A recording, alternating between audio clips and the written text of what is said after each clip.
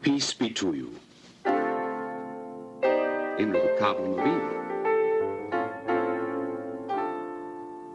Let us begin with the question. Welcome to Curiously Catholic, an Evangelion production. In this podcast, we're going to be picking the brains of Catholic enthusiasts to try and get to the bottom of how to live truly as a Catholic in contemporary times. My name is Dominic Malgeri, and in this episode, we have Peter Holmes, all the way from Sydney, Australia. Welcome, Peter. How's it going? Doing reasonably well as can be expected in this crazy time. Thank you very much. Yeah, it's pretty crazy. What's it like over there at the moment? Pretty crazy, although New South Wales isn't as shut down as New Zealand, I'm pretty sure, although Victoria is getting quite close. But New South Wales, mostly they just tell us that we should wear a mask, and nobody does. So that's the way it is right now. Yeah, I think it's pretty similar in New Zealand.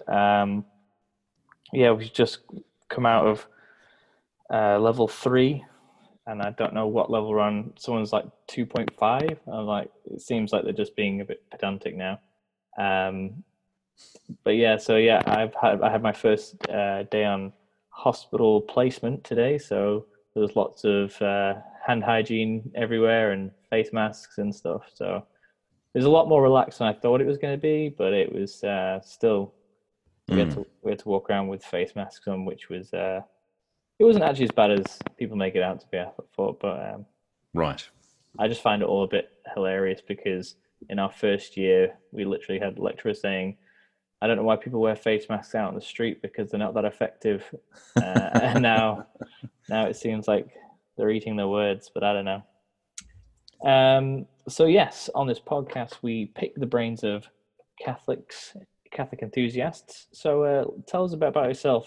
You're what I would call a Catholic enthusiast. What kind of Catholic stuff do you do? At the moment, I'm lecturing in theology at the University of Notre Dame. So that's pretty much the official stuff that I do, as in that's what I do for a living. Mm-hmm. I teach scripture mostly. I teach marriage and sexuality as well. That's my research area, in particular masculinity, the Catholic theology of masculinity. But I have my own podcast, or rather it's a podcast for the Sydney Archdiocese, which I happen to be the host of, called This Catholic Life. And so we explore life, the world, the universe and everything from a Catholic perspective. We have all sorts of topics on that. And I try to get around and do what people ask me to do, if they do. I've been at Hearts of Flame there in New Zealand the last 3 years. That's been fantastic. Oh, yeah, that's how I heard of you. Yeah.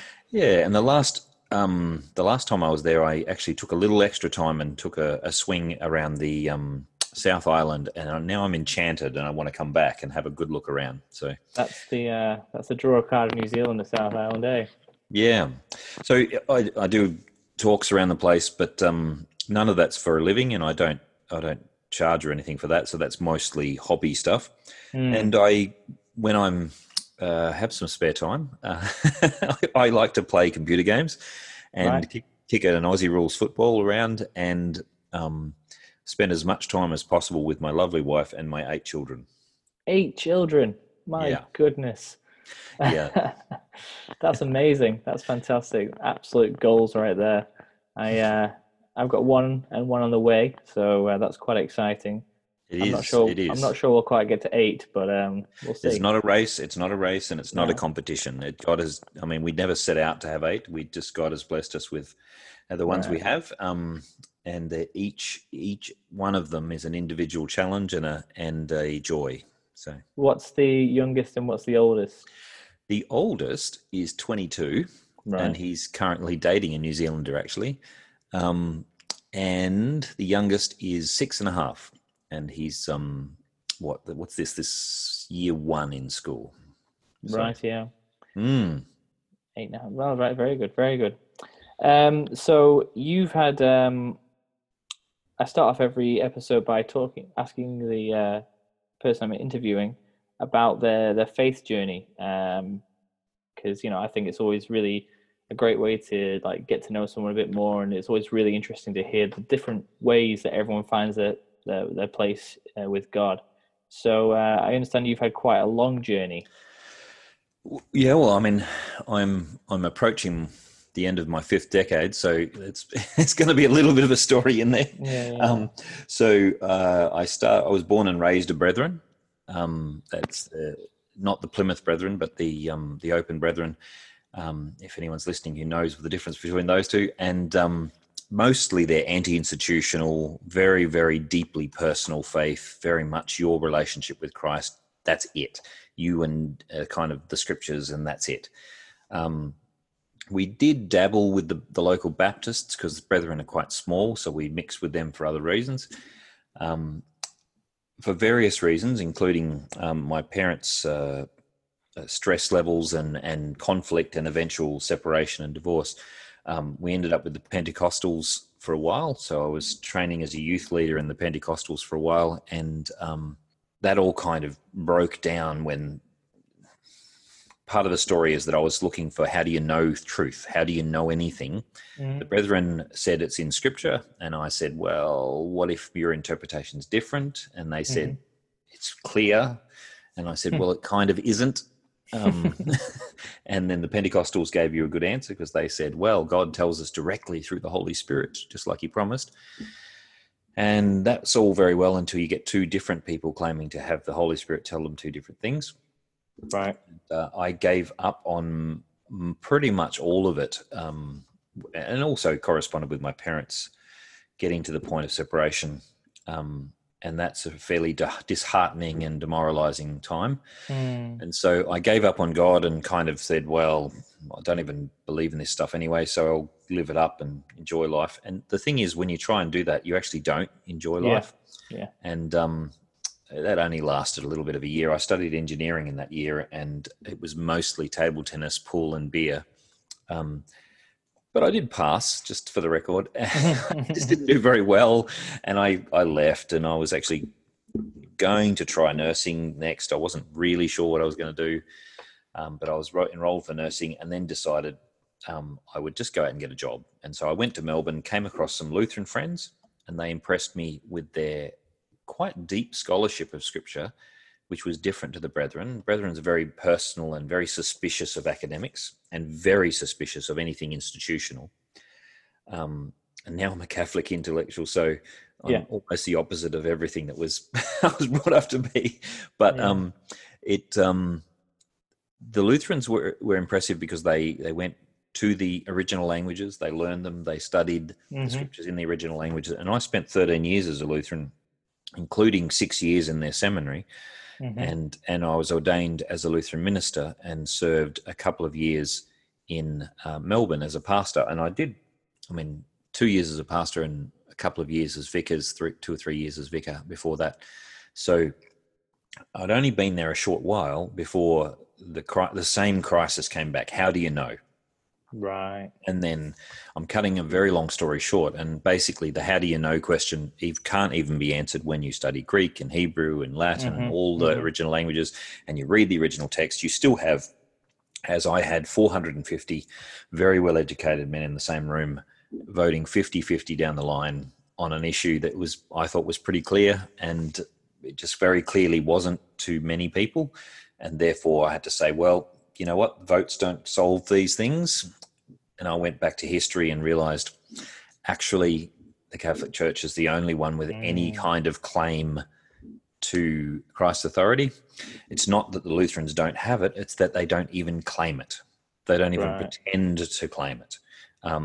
I tried for a little bit to write up a kind of a branch theory, which is, I don't know if you followed any Cardinal Newman, but he, as an Anglican, tried to justify being an Anglican. He sort of saw himself as an Anglo-Catholic. Right. He wrote what's called a Tract 90, which is his attempt to demonstrate that the Anglican Church is a branch of the Catholic Church. Oh, right. And I tried to do that with Lutheranism, and it worked for a couple of months. And then a good friend shot all my arguments to pieces, and he was right.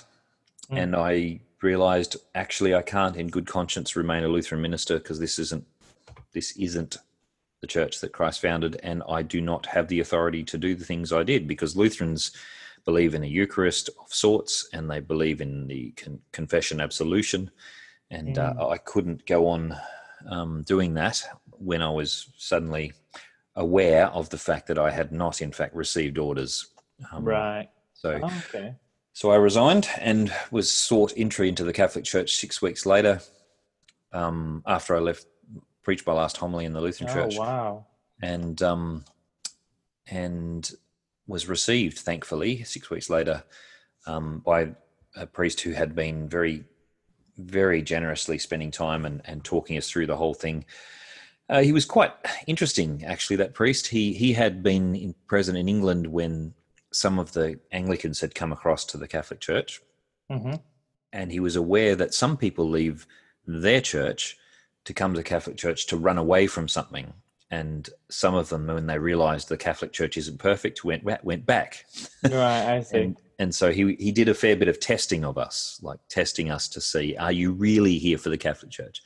And it's a lesson I've learned in a lot of ways since. You should never leave something to go somewhere else just because you're running away from something. You should always go to something that is good, true, and beautiful. And you should join the church because it's true, not because I don't like the other guys. Yeah. And yeah.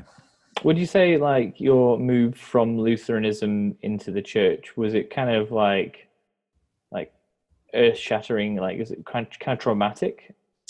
It is. Culturally, it's very traumatic. And I think I'd like to separate cultural from theological, because I would say almost everything the Lutherans taught is good Catholic truth. But there's a lot missing. So there's a huge amount more I've learned as a Catholic, which fills in the gaps and makes sense of what I learned as a Lutheran. There are a lot of gaps in the Lutheran theology. There's some things they teach I can't teach anymore, which is, the Pope's the Antichrist. You can't say that. That's not kosher. Mind you, when I was considering this, John Paul II was Pope, and I have to say, as a Pope, he's a really bad Antichrist. He just didn't cut it. He just didn't come through with the goods, if you're really looking for that Antichrist stuff. He didn't cut it. And it made it very difficult, actually, to think through as a Lutheran. That's cool. Well, that's what you want, isn't it? Yeah. Your life to be the witness. So one of his books, Witness to Hope, was a book on the papacy and the fact that it's actually a positive and beautiful gift to the church. And it was one I remember reading, that and another one by a fellow called Cardinal Ratzinger, who wrote a book called Called to Communion, which is a beautiful little reflection on the church as a call to all Christians. And both of those really touched my heart at the time. I was already seeking, I was already looking for answers in this area, and I was already determined to go wherever Christ led me. Now, in a sense, jumping from Lutheran to Catholic wasn't as big a deal as it is for other people who've grown up in the one church and it's their first big cultural shift. I had already moved from my church of origin, like my birth church, if you like, to the Lutherans. And so I was already prepared to make that, jump if it was true. I had already sort of set the tone on that. However, I was leaving, I had 2 degrees in theology. So you're a bit, car salesmen don't want to have you, political officers don't want to touch you because you've got theology. There's all kinds of jobs that won't touch you because you've got degrees. I was basically qualified to do nothing because Catholics didn't trust the Lutheran degrees. And Lutherans didn't trust me being a Catholic, understandably. And so the really scary thing about becoming Catholic was mostly practical. It was mostly, I had 2 children, I had a wife. How am I going to feed them? When I preached my last homily on the Sunday, I had $20 left in my pocket, and no wage coming in, and no idea where the rent in 2 weeks' time or the food tomorrow was going to come from. It was quite a gut-wrenchingly scary time. And almost every Protestant minister who becomes Catholic has a similar thing, because you lose almost all your contacts are directly in the ministry or in your parish, and that means that everyone is quite afraid or hurt or angry at you, and you lose all the support. About half the men in the States who become Catholic lose their wives as well. their wives Oh, leave them. wow. And that was a bit scary for me at first, although it was never really a worry. It was just my fear. My wife tells me I was being silly to worry. But Yeah. so Sounds like you had a similar problem to Cardinal Newman after he became a Catholic, eh? yeah, and you get into the church. I mean, I'd read most things to get myself into the church. I'd read lots of Henri de Lubac, Dietrich von Hildebrand, Dietrich Bonhoeffer, although he's a Lutheran and he convinced me of a number of things Catholic. I read Cardinal Ratzinger, who later Benedict XVI, of course, John Paul II, lots of authors like that, and really, really felt the call and the grip of the theological arguments and the love that was in them and the love of God. But when I became a Catholic, I had only spoken at any kind of length to about 3 Catholics about theology. All right. One of them was the priest that received us.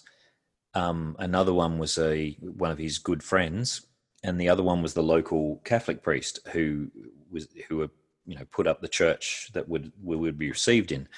The local priest was a very practical man, very helpful, but he didn't talk to us much about theology, which is fine. It wasn't his role. He was very gentle and just listened to us.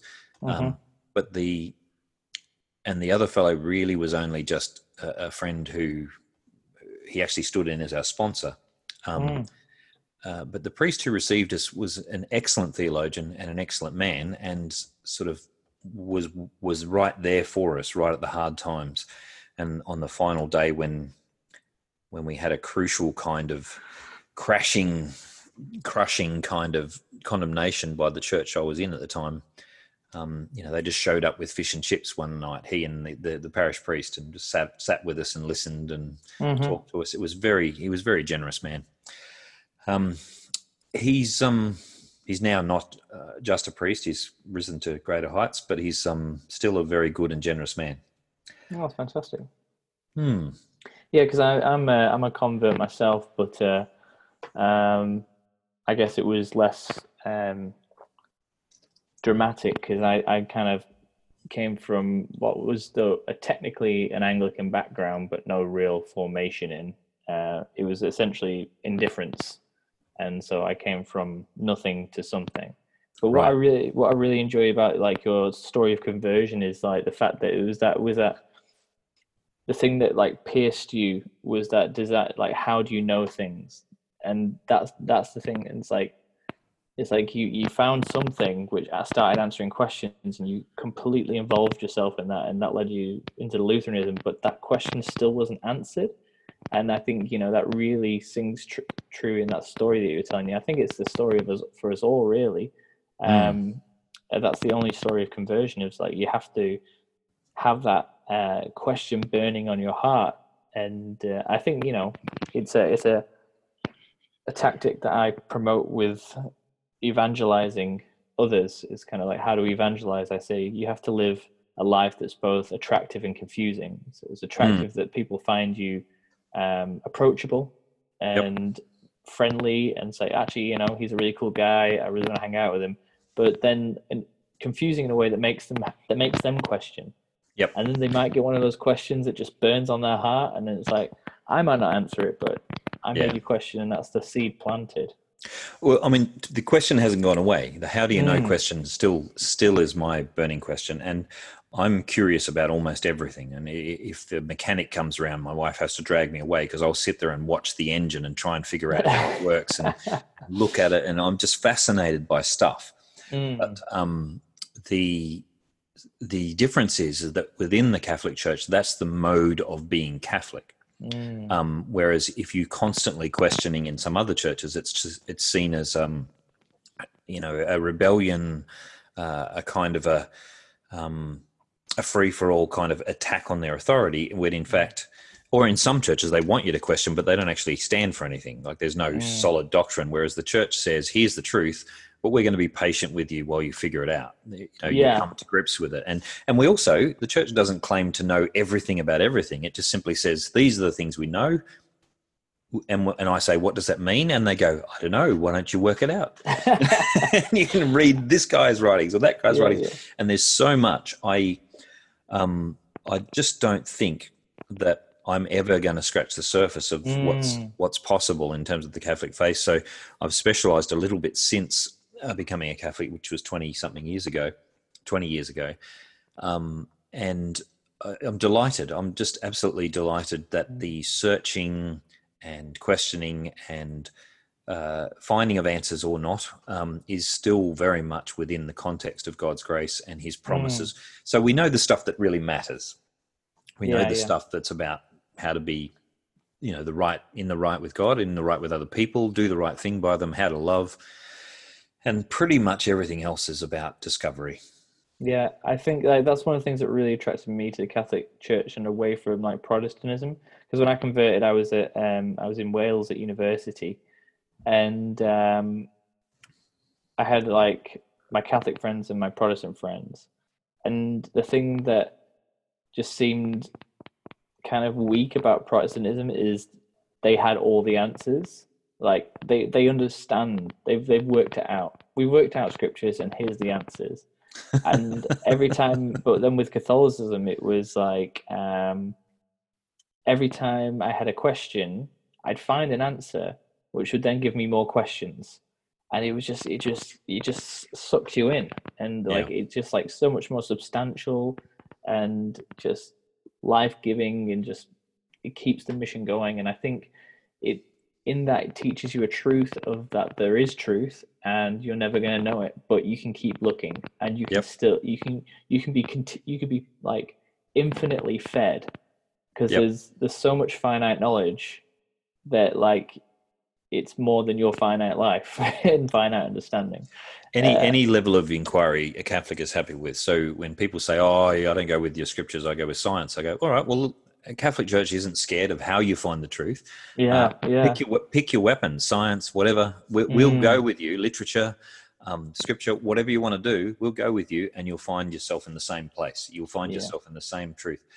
Having said that, I've been studying scripture all my life, and I've been studying scripture in Hebrew and Greek for over quarter of a century. So 25 years of reading the scriptures in Hebrew and Greek. And anyone who thinks they've got it all understood is in trouble, because it's just, I still keep finding new stuff out, and it's still very cool. But I teach 2 or 3 classes a week in scripture, and I have a Monday night Bible study with some friends. Every week I'm discovering something new, and it's something amazing and exciting and new, and adds to the pool of understanding. But it's the same as if you would know this, if you're married to someone, you never truly know everything about them. Now, you do get to know them much better as you go, and over the years you get much, much more familiar. But if you're actually in love with them, there's never a day where you don't go, that's cool, or something new, or some new appreciation of something old. There's a whole sort of journey of genuine love and discovery, which is pretty much what the faith is. We're discovering Christ, who's our bridegroom. So it's awesome. And because it's a relationship with God. It's not just I think everyone looks at it as it's a religion, it's an institution, it's a list of rules to follow, and it's so much more than that. It's a relationship. I remember when I was working at the chaplaincy, the chaplain was leaving, and we were getting a new priest chaplain. I told my friend in the UK, and he's not Christian. And he says, "Oh, so are you going to be the priest chaplain now?" I was like, "Well, no, because I'm married." And he just went, "Oh, there's so many rules." It's what? No, it's not. What? I don't want to be a priest. But do you know what, though? Any relationship has boundaries. Now, the Catholic Church doesn't have. It's really interesting. There's a difference between positive and negative boundaries. They always talk about "thou shalt not kill," as they sound so negative. Well, negative boundaries are actually more liberating than positive boundaries. If I say, if there's 26 chairs in a room, I don't know why I picked that number, but anyway, and I say to you, you must sit on that chair, that's a positive commandment, but it limits you to one choice. But if I say there's 26 chairs here and you must not sit in that chair, that leaves you 25 other choices. So the negative commandment is actually frees you in so many more ways than a positive one would. So instead of saying you've got to do this, as a lot of the modern culture does, you've got to actually be on board with this issue or that issue, or you've got to say these words. That's very limiting, and it's very much against individual freedoms, love, and it genuinely isn't free will. Whereas the Bible says, you know what? You just want to love. By the way, these boundaries say stuff that's not love. That's not loving. So just to give a trivial example and maybe slightly amusing, when I first got married, I came from a family where practical jokes were pretty much all the time. All right. But I found out very quickly, like within 2 weeks of being married, that a cup of cold water over the top of the shower of my wife was not in her boundary of this is a loving thing to do. Right. Now, it was hilarious in my family, and you'd get everyone back and it would do it. But she made it very clear, this is out of bounds. Right. Yeah. This is not going to be received as love. Now, people out there might be saying you're an idiot. You shouldn't have had that in your boundaries at the start. From my perspective, I grew up that way, and I felt that was just something we did. Yeah. Now, very clearly, she laid out the foundations, and that means now, if I love her, I'm going to listen to her about where the boundaries are, and that no matter what I feel about it, that's not going to be loving to her. Yeah. And so the boundaries actually, they're not restrictive of me. They help me to love her. Because I was just thinking about that with that commandment, thou shalt not kill. It's like, so what does that leave you? That only leaves you life and creation. And that's endless. It's like, oh, well, I only have this now. But I think, people, I used to run a session on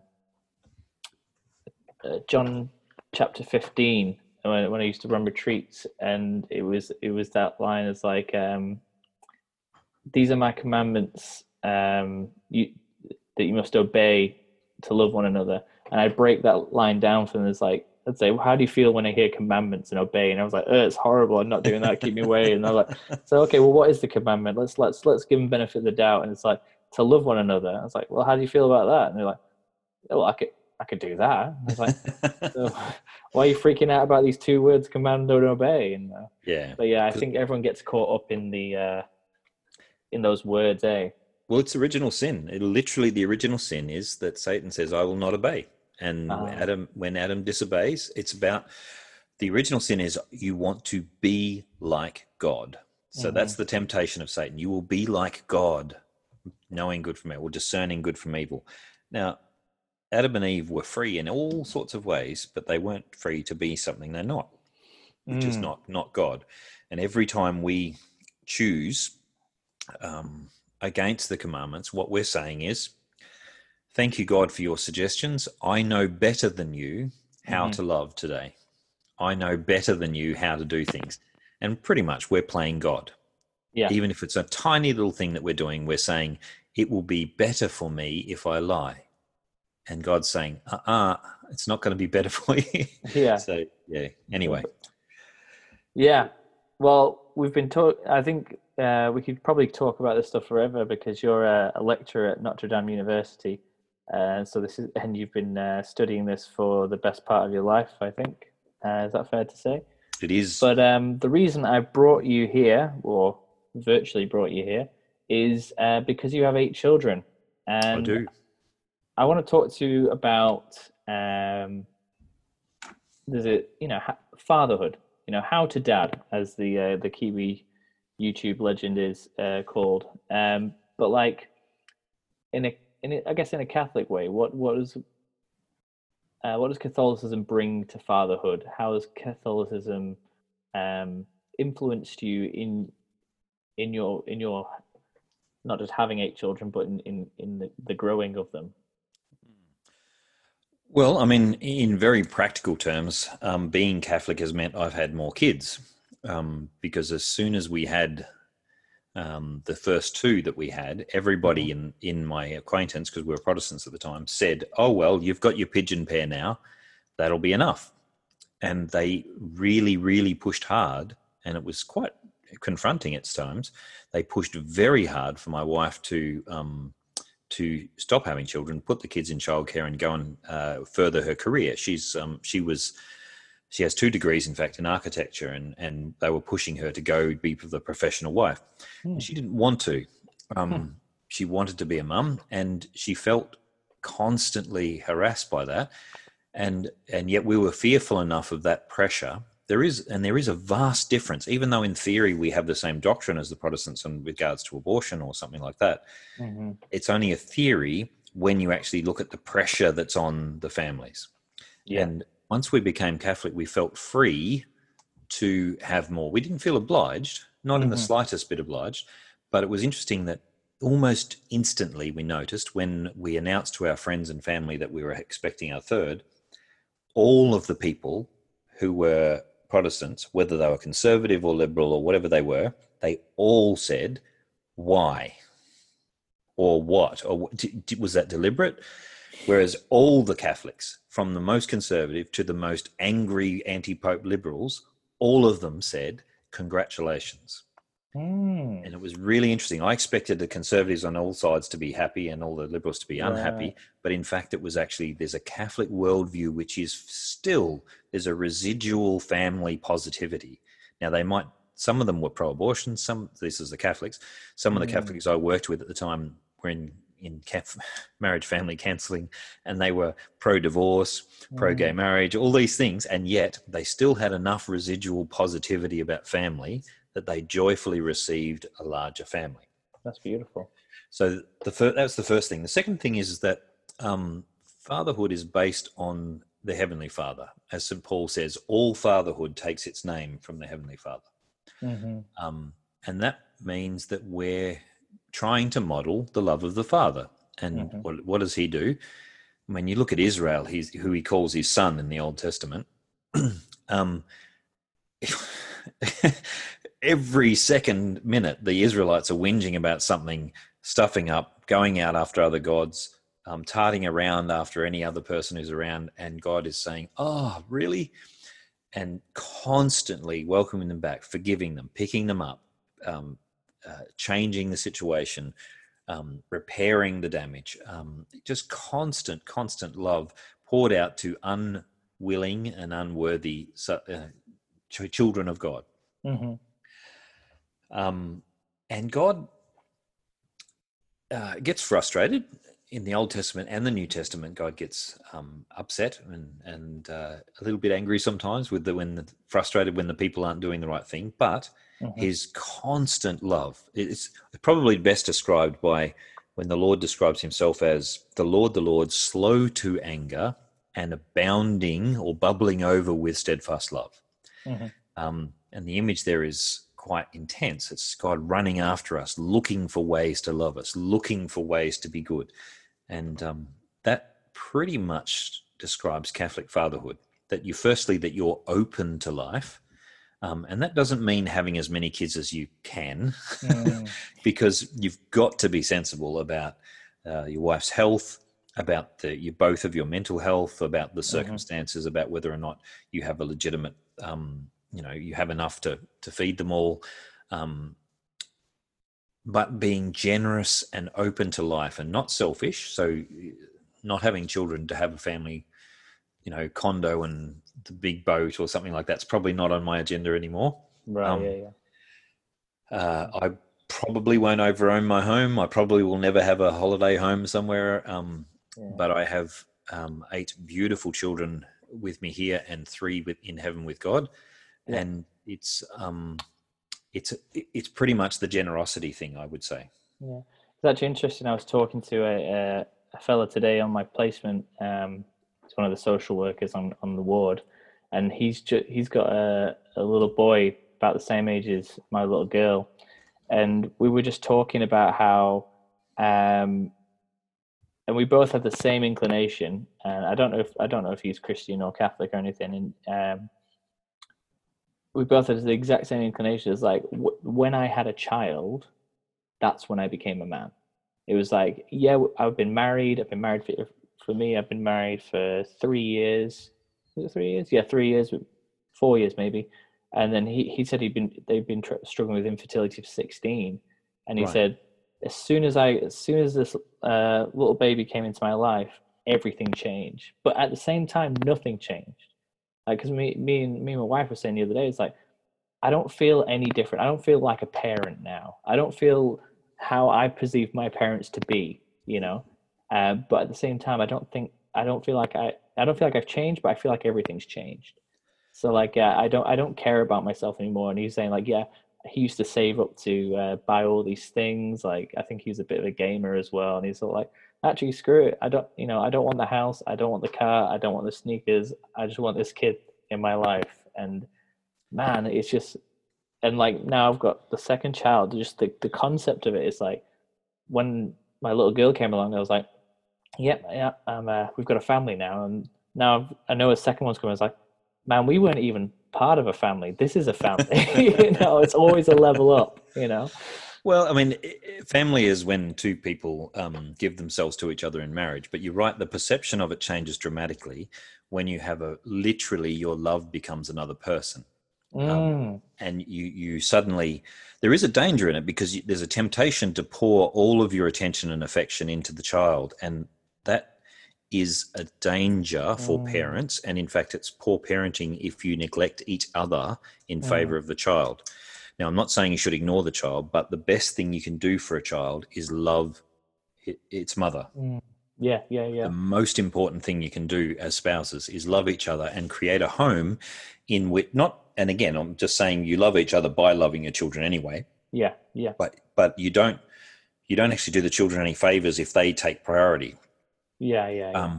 Now, in practical terms, most of my day, apart from when I'm at work, most of my day is running after the kids, fixing up bikes, arranging activities, and with 8 of them around, there's a fair amount of joint activities going on.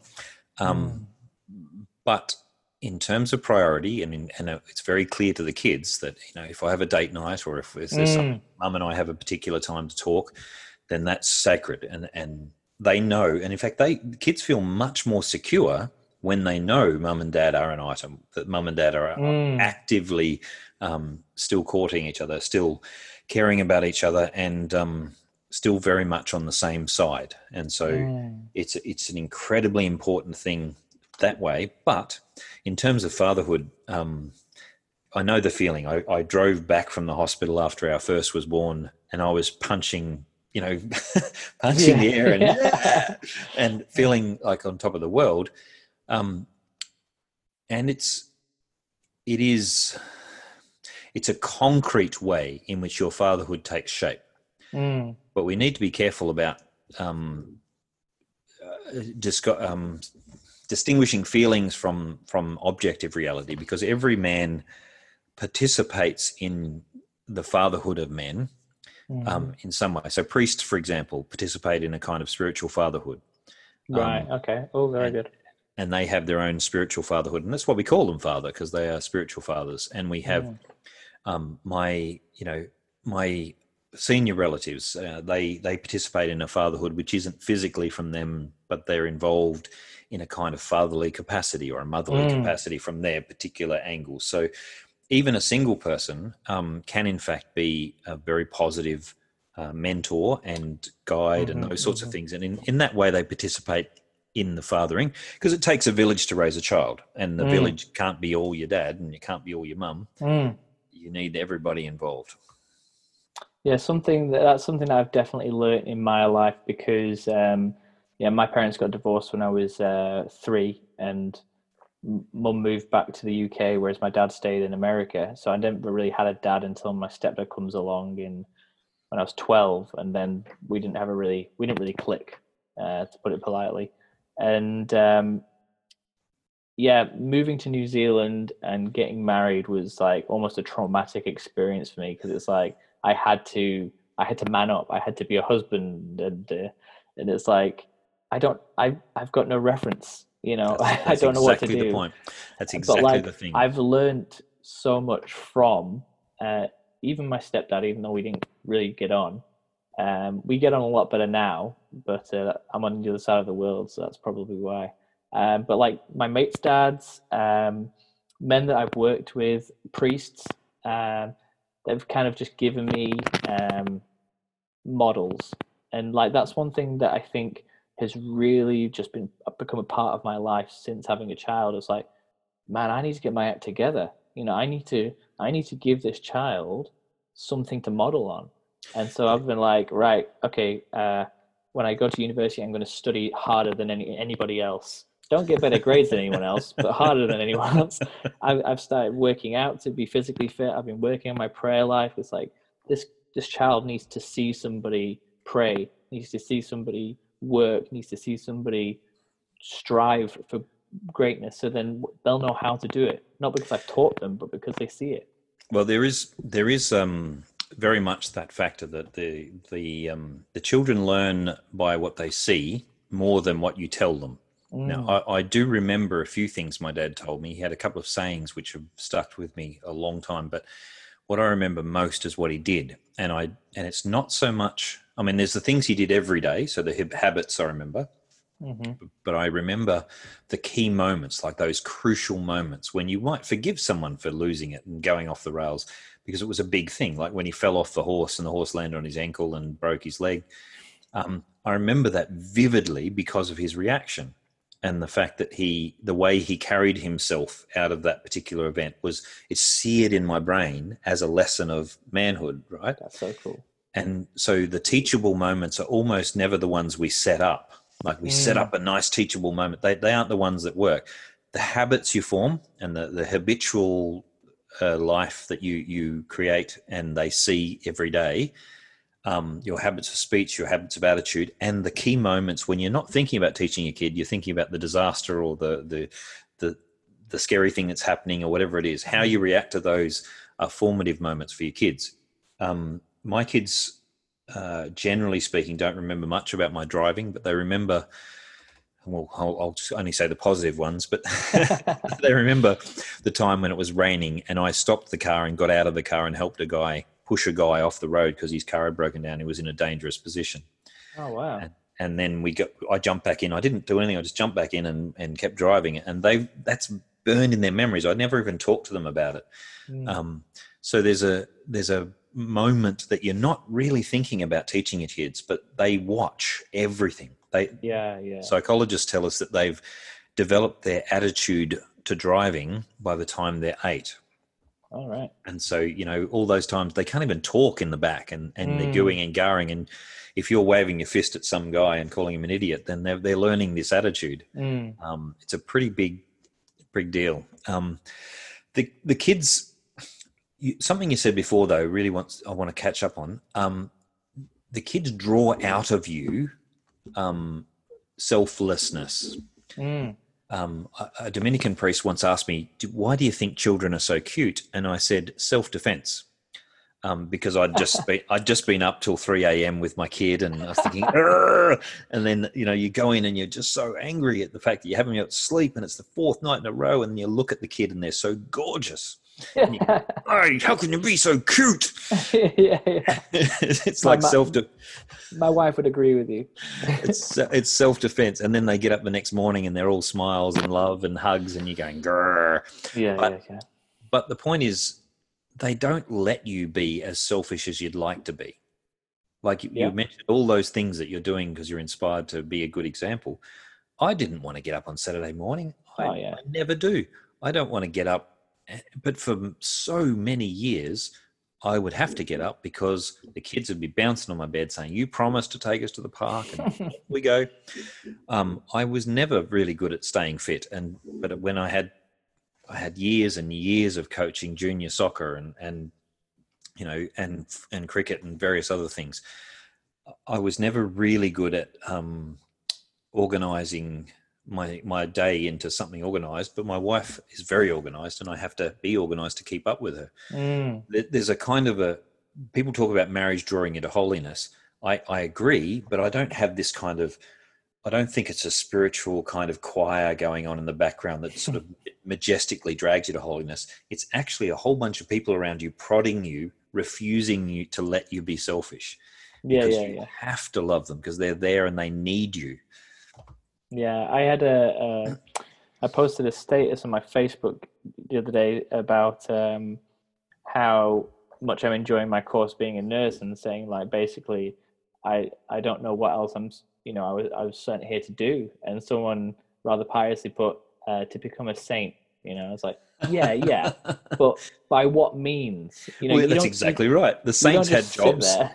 Yeah, you don't just sit there and become a saint. It's not about how many rosaries you pray or how many hours you spend in adoration, but it's about living the life that God gave you. And I was like, yeah. So what are the means? To be a nurse, to be a father, to be a husband, and so that's this is being a nurse is part of my sainthood. Just as like being a mother was part of, is it Saint Gianna who gave her life Hmm. to save her daughter. Being a mother and a doctor was part of her journey. That's right. And so like, yeah, and like being a father. It's like, have you ever read Narnia by C.S. Lewis? Yeah, I've read it and read it to my children. There's that scene when that guy turns into a dragon, Oh, and yes, and Eustace. yeah, Eustace, he's scratching all the layers of scales off. He's like, this is painful, but it's working. And then Aslan's like, I'll do it for you, and it's like the most painful thing he's ever done. I was like, that's life, this is fatherhood. It's like, someone asked me, it's like, I told them I wake up every morning at 6 and do a workout for half an hour, and they were like, oh, do you really enjoy that? I'm like, no, not at all.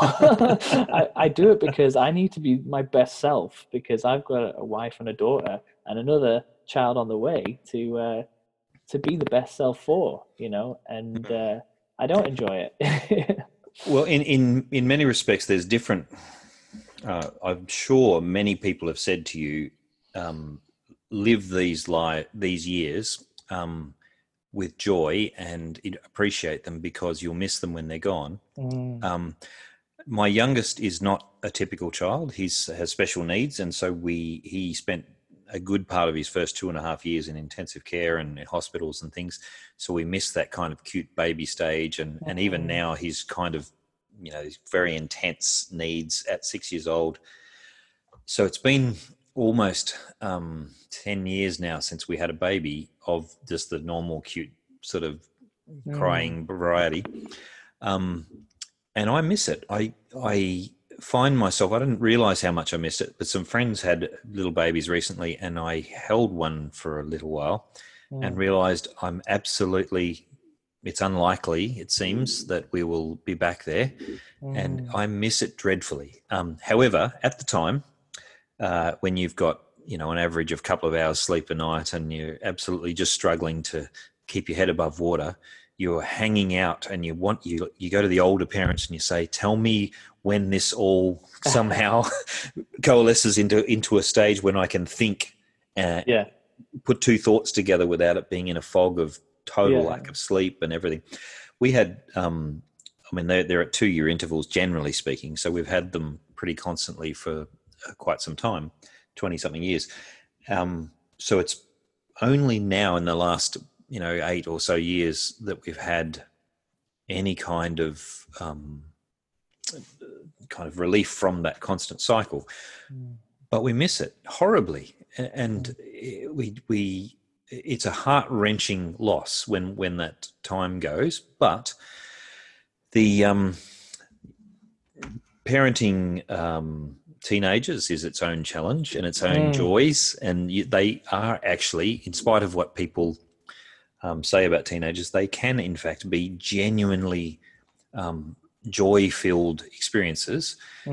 They have their own challenges. I think what happens with some parents is that they imagine that once you've stopped changing nappies, you can more or less expect the kids to go away and do their thing, and they won't be any more trouble. You don't have to invest in them. But in fact, you have to invest just as much time with them, not changing nappies, but actually just listening and being in part of their activities. And you don't ever stop playing with your children, so to speak. You play a lot when they're little toddlers. You don't stop when they're older, because you have to actually invest the time, be in part of their world, understand their music, understand what they're doing, be engaged with them. And I suspect that people who aren't engaged with their kids find it very difficult because they've not kept that connection. And school doesn't make that easy, I have to admit, that putting them in a random group of peers roughly their age who are constantly in the same, in a different situation, probably isn't helpful. I have to confess at this stage that I pulled my kids out of schools 7 or 8 years ago now, and we've homeschooled them since. Oh, yeah. And it's vastly improved. It's improved a lot of things, but it's vastly improved our relationship with our kids and our contact with them, and the activities we do together, and the experiences we have, and the relationship we have. Some of them, they aren't necessarily on board with us. A couple of my kids have decided they don't believe the same stuff as us as adults. Everyone's got a free will. We still have a common experience. We still have a relationship that we can talk about these things. Nothing's the end of the story. And we try very hard to keep those doors open and be that place where they can come back to when they need us, whatever they think. Yeah, well, I didn't convert to Catholicism until I was 22, so I mean, there's always time. But I'm the only Catholic in my family now. I mean, I suppose like my dad's technically Catholic because he's Italian, but he doesn't believe in God or go to church or anything.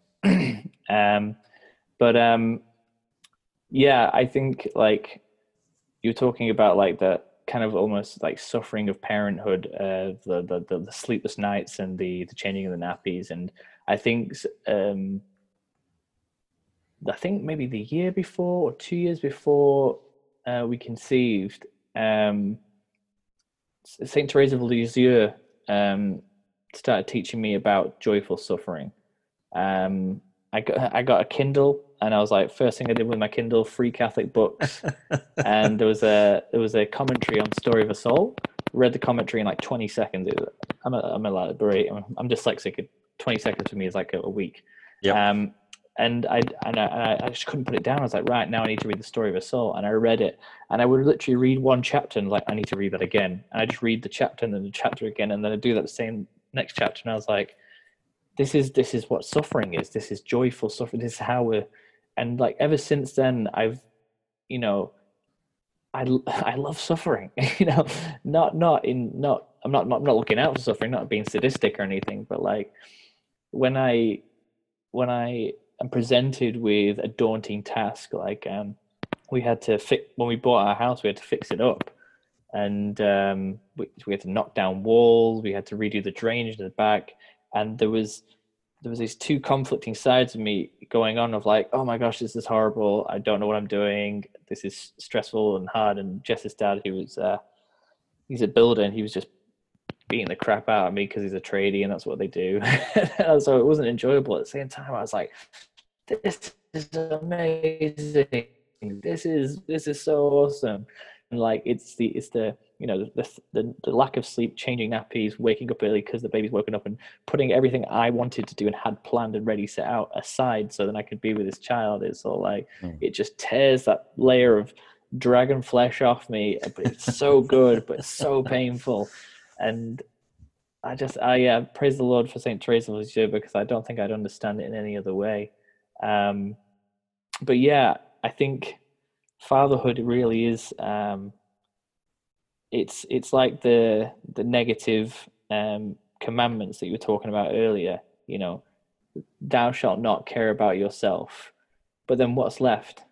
Everybody else. And it's just and it's just such an enriching experience. Just to finish off, because we're coming to the hour mark, a question came to my mind the other day that I realized I don't know the answer to, and it's always one that's brought up by our Protestant brothers and sisters. It's like, why do we call a priest father when in the scriptures it says you shall not call anyone father?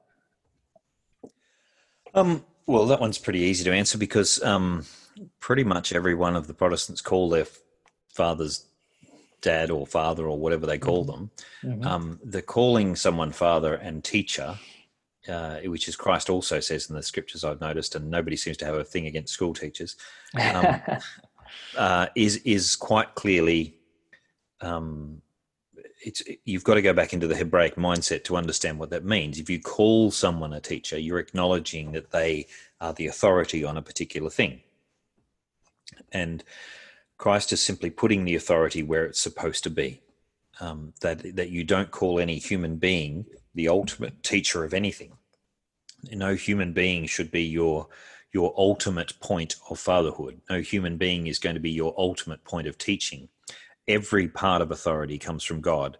All fatherhood takes its name from the Father, says St. Paul. Now, how could St. Paul say that if no one else is supposed to be called Father? He says the Father from all fatherhood takes its name.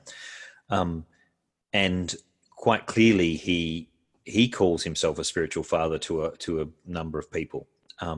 St. Peter calls St. Mark his son at one stage. He's so affectionate with him. There's genuine filial relationships, and St. Paul gives very, very clear instructions to fathers and mothers and children, and establishes those relationships quite clearly. It would seem, if you're saying call no one your father, that Christ is going against quite a few things in Scripture, which he's not doing. What he's doing there is saying, don't let a human being usurp God's fatherly authority.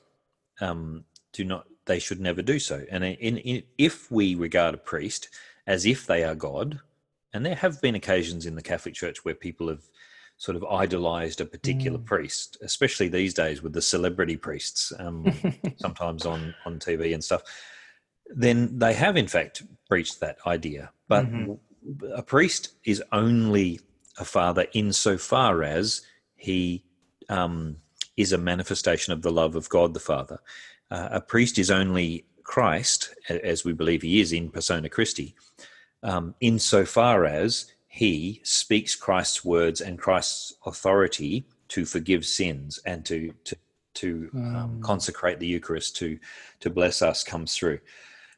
These people are only have that authority or name insofar as they are ordained manifestations of Christ's own words, Christ's own commands.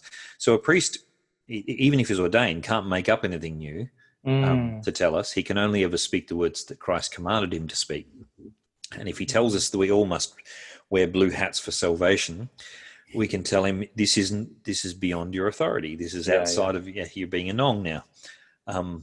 And hence, we've heard some people recently in various countries trying to tell us that if you're a Catholic, you have to vote a certain way, or you have to support a certain cause or something, or you have to go against another one. None of these people have the authority of Christ to say this. They can only ever speak exactly what Christ has told them to speak, which is almost always, just like the Father in heaven has been all the way through the Bible, to speak God's love and forgiveness and restoration. That's brilliant. So fathers, priests, and not fathers ordained and otherwise are glimmers of Christ, and hence the name Father. Yeah, wow. My authority as a father is limited to God's love. I cannot, if I say get me a beer, they can take it or leave it. That's not God's authority there. That's not Father's authority. I've stepped outside of the range of that authority of God. Oh, wow. That's beautiful. Well, thank you very much for joining me to this podcast. It definitely delivered as far as I'm concerned. It was a really beautiful conversation, and we'll definitely have to have you back on to talk about more. Thank you. And hopefully we might have to talk to you on my podcast, which is thiscatholiclife.com.au. We'll see how that goes. We're doing a series on masculinity and fatherhood and raising boys, and there's all sorts of other things to talk about. And I'd love to talk about the New Zealand experience of the COVID thing and how you guys are coping, because it's a bit different over there. Yeah. Well, I have been growing this beard for a while, so that's my claim to masculinity. It's like I grew a beard, and then I started becoming a nurse, and I was like, well, I can't shave it off now. But yeah, we'll be glad to be on your podcast, and we'll definitely share some of your stuff and let the Kiwis know about the good work you're doing over there in Sydney for the Kingdom. So thank you for joining us, Pete. And it was my pleasure. Speak to you soon. God bless. Thank you. Wow, what an episode that was. Pete Holmes, what a great guy. Thank you for supporting our mission at Evangelion. If you want to get behind us and help us further, please consider supporting us financially. For the price of a cup of coffee per month or more, you could be helping us to bring exciting news to New Zealand to set our country on fire with love for Christ. Check out our website at www.evangelion.co.nz. Look us up on Facebook, Evangelion Sharing the Truth and Love, and we also have an Instagram handle of Evangelion NZ. So please check us out, and look forward to hearing from you. God bless.